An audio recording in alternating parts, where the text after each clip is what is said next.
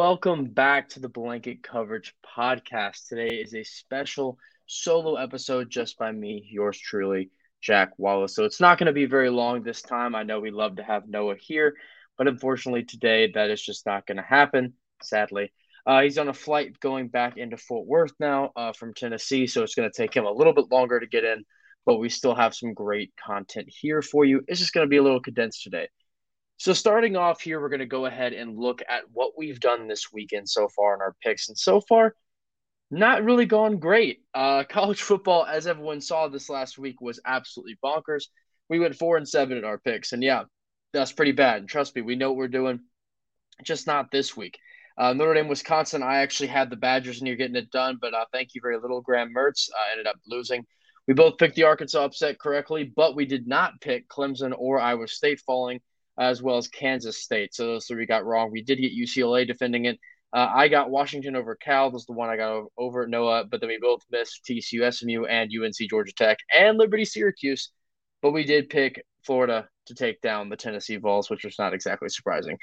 In our NFL picks, Noah bested me yet again. He went 12-4. I went 11-5. So overall, pretty good week for us as well. We ended up getting most games on that correct, but we'll get more to that in the NFL episode. But moving on to the college football week 3 recap. Now, this one is going to be an interesting look at this weekend. And actually, sorry, week 4. I wrote week 3 in here. But for week 4, biggest point here is TCU. Now, we know that TCU lost the game. That was a brutal loss to SMU. And this was a game that, oh, man, it's painful to see. It really, really is. And to look back on it, we're going to go look at some of these stats in here.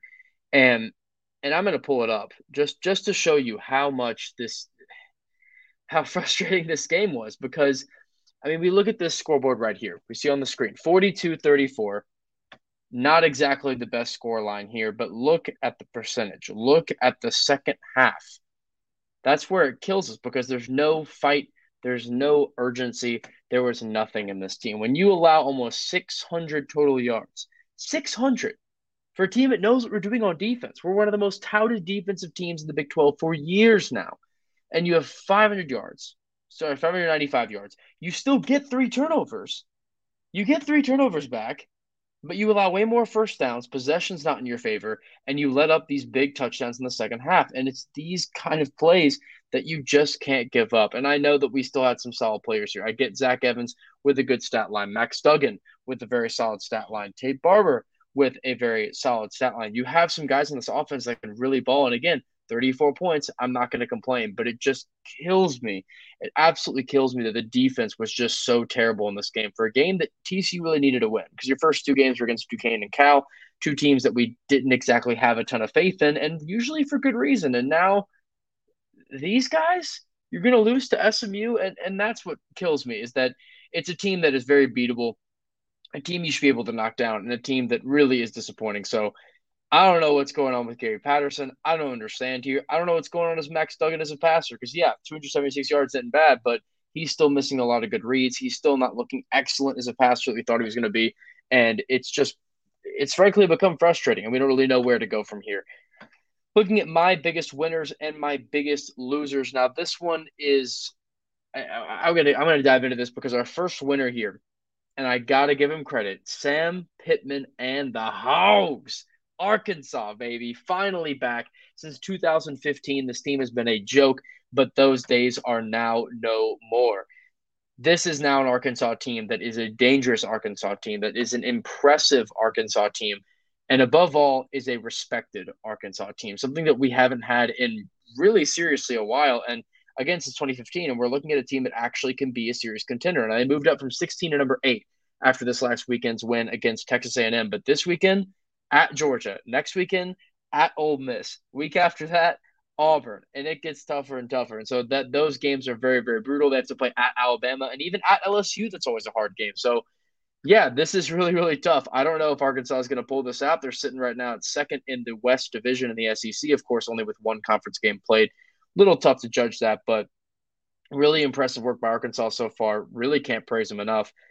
My next winner up here is going to be the Legend of 44. Now, if any of you haven't heard of this, 44 is a legendary number at Syracuse University, a number that has coincided with nearly every major running back that this university has ever produced. And I mean, you have guys like Ernie Davis, you have guys like Jim Brown, people that have been huge names throughout the college football world have gone to and have succeeded at Syracuse. But we now have another one that may possibly be in there. Maybe not quite yet, but he's making his case, and that's Sean Tucker. He before at least Kenneth Walker Jr. or sorry, Kenneth Walker the fourth of Michigan State was able to pass him in this weekend, but he had second in the nation in rushing yards. Had a fantastic performance against Liberty this last week, which the Syracuse Orange ended up winning that game by a last-second field goal.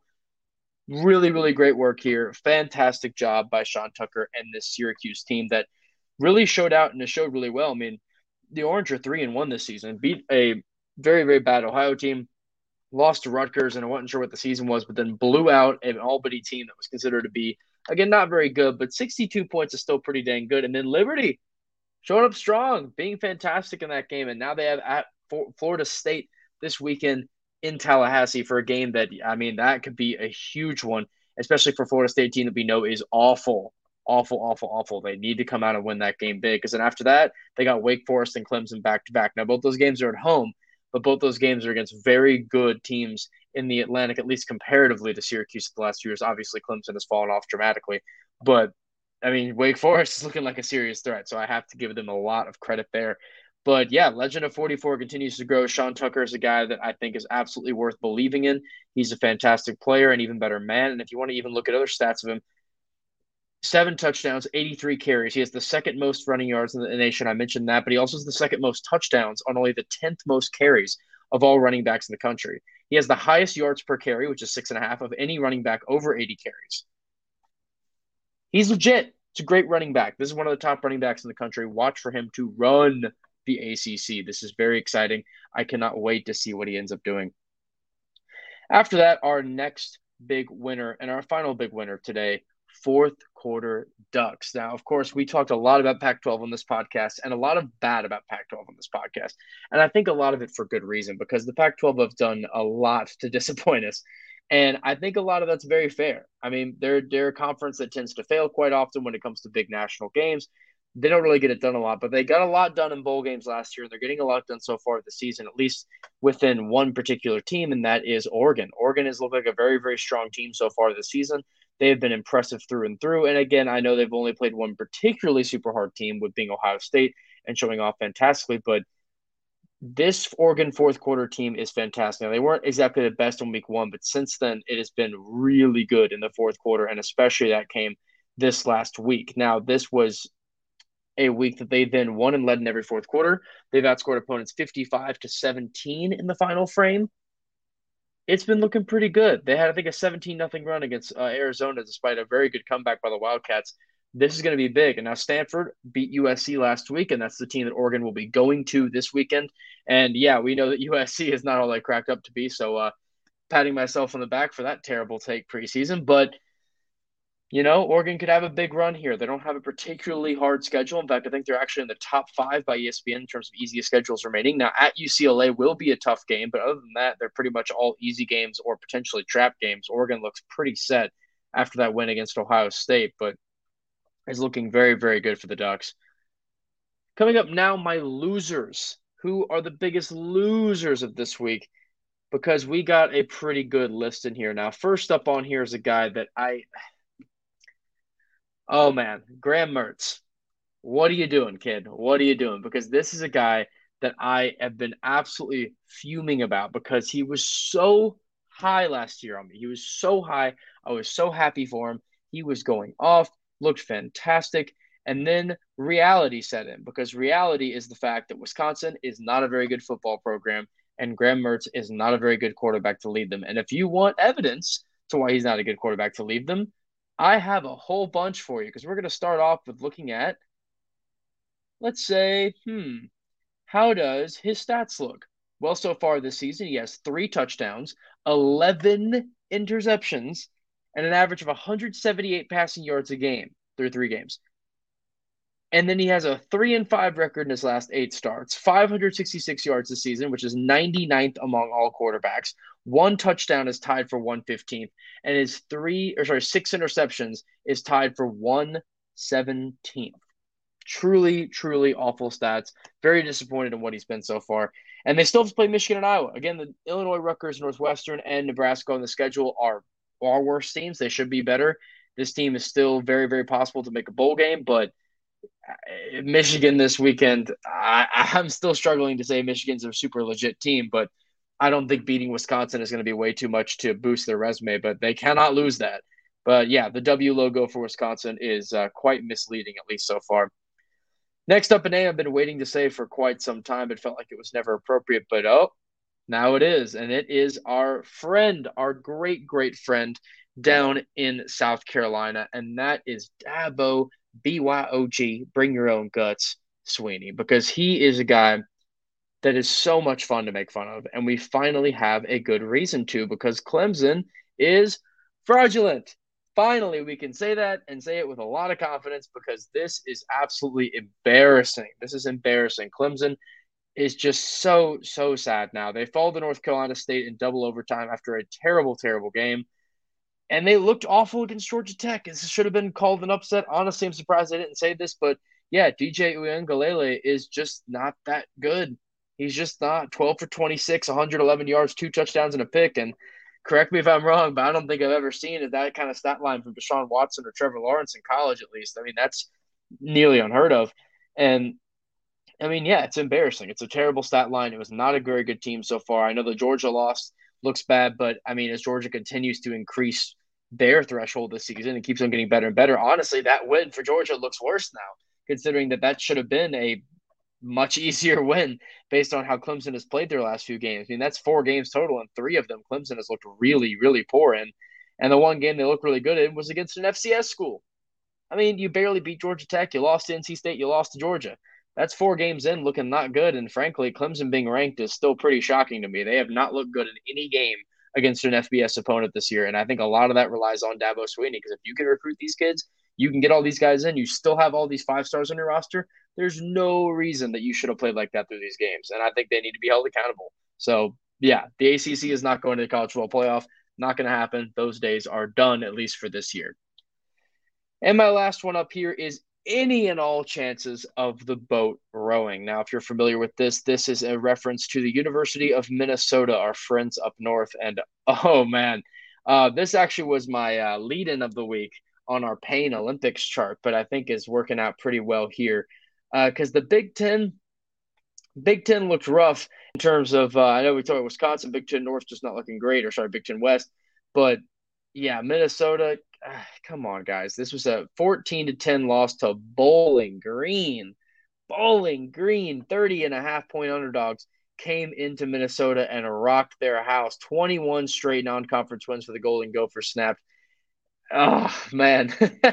That is pretty sad. Now, Bowling Green is a team that, I mean, I have nothing against them. Always love to get some action going on. And yeah, I don't think Minnesota was ready for the action. I don't think they were ready for that at all. And it ended up going about as badly as they could suspect. I mean, they didn't want to blow out or anything, but I watched a lot of that game at the end, and you got to win. You got to win those games. You have to show up. You have to show strong. And the reality is they did not.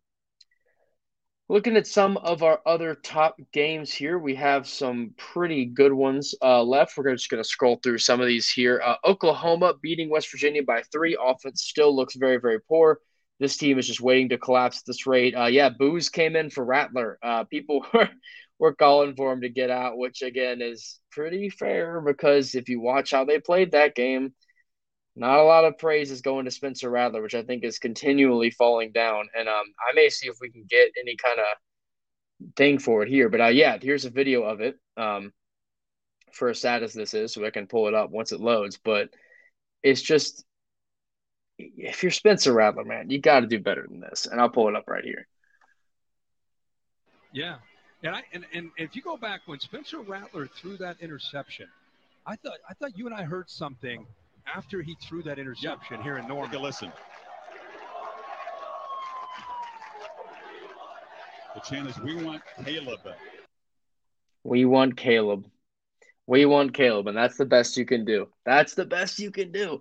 So, yeah, it's pretty rough. This is something that's really tough to see if you're an Oklahoma fan, but fortunately I'm not, so I don't need to worry about it. But yeah, it's very unfortunate for Oklahoma. We'll see if they're able to sort of rebound it. Again, they're still undefeated. So an undefeated team, but a lot of work left to go. Next up, we have a woo pig suey moment because Arkansas is still rolling. I know we talked about them a little bit, but yeah, this is a really, really big win. We love to shout out the Hogs. College game day this week. Super, super excited. Baylor over Iowa State. We mentioned this a little bit earlier too, but Baylor is looking actually really solid now. They're ranked for the first time in a while, and frankly, they deserve to be. It's been a fantastic season for them, and you know what? I'll give them credit where it needs to be. Michigan barely beats an unranked Rutgers in a battle of 3-0 Big Ten teams. Michigan moves up 5 spots for some reason. It was a 20-13 win. It was very ugly. And Auburn even did the same thing to Georgia State, but they still won this game. So not a lot of confidence so far with those teams, even though, again, they're still winning, but it's just sort of tough. And you could even add on Michigan State to that. Michigan State almost blows it to Nebraska, wins by 3 in overtime. You can't beat Nebraska in overtime. It's a terrible Nebraska team. You got to get better than that. So all three of those teams really should take a long look in the mirror after that. Also, OK State losing a lot of games this year. But did they blow their ranked game against K-State? No, they did not. Kansas State showing up incredibly strong over this past few weeks and then totally fell flat against Oklahoma State, a team that I kind of wrote off a lot. But you know what? Shout out to you, Pokes. Ended up showing out big and impressed me at least. A couple of games to highlight. Georgia Tech absolutely destroys UNC in the Mercedes-Benz Stadium in Atlanta, Georgia, in an incredible win. Now, Howell still throws for over 300 yards and gets 2 scores, but ended up not really meaning much as North Carolina took an early lead, but then surrendered 27 points in a row. And Georgia Tech took complete control of the game and never looked back. North Carolina with only 8 points to Georgia Tech's 18 in the fourth quarter, too. This was a real rough outing for the Heels, a team that, again, like Clemson, had looked really good this year preseason. Everyone looked at them a lot and said, oh, this is their year, this is their year, this is their year. And they totally fell off. So complete chaos once again in the Coastal, which, when is there not? But really fantastic work by Georgia Tech to come off and get a really big win for what's been a rough season so far. But that's a really big-time win.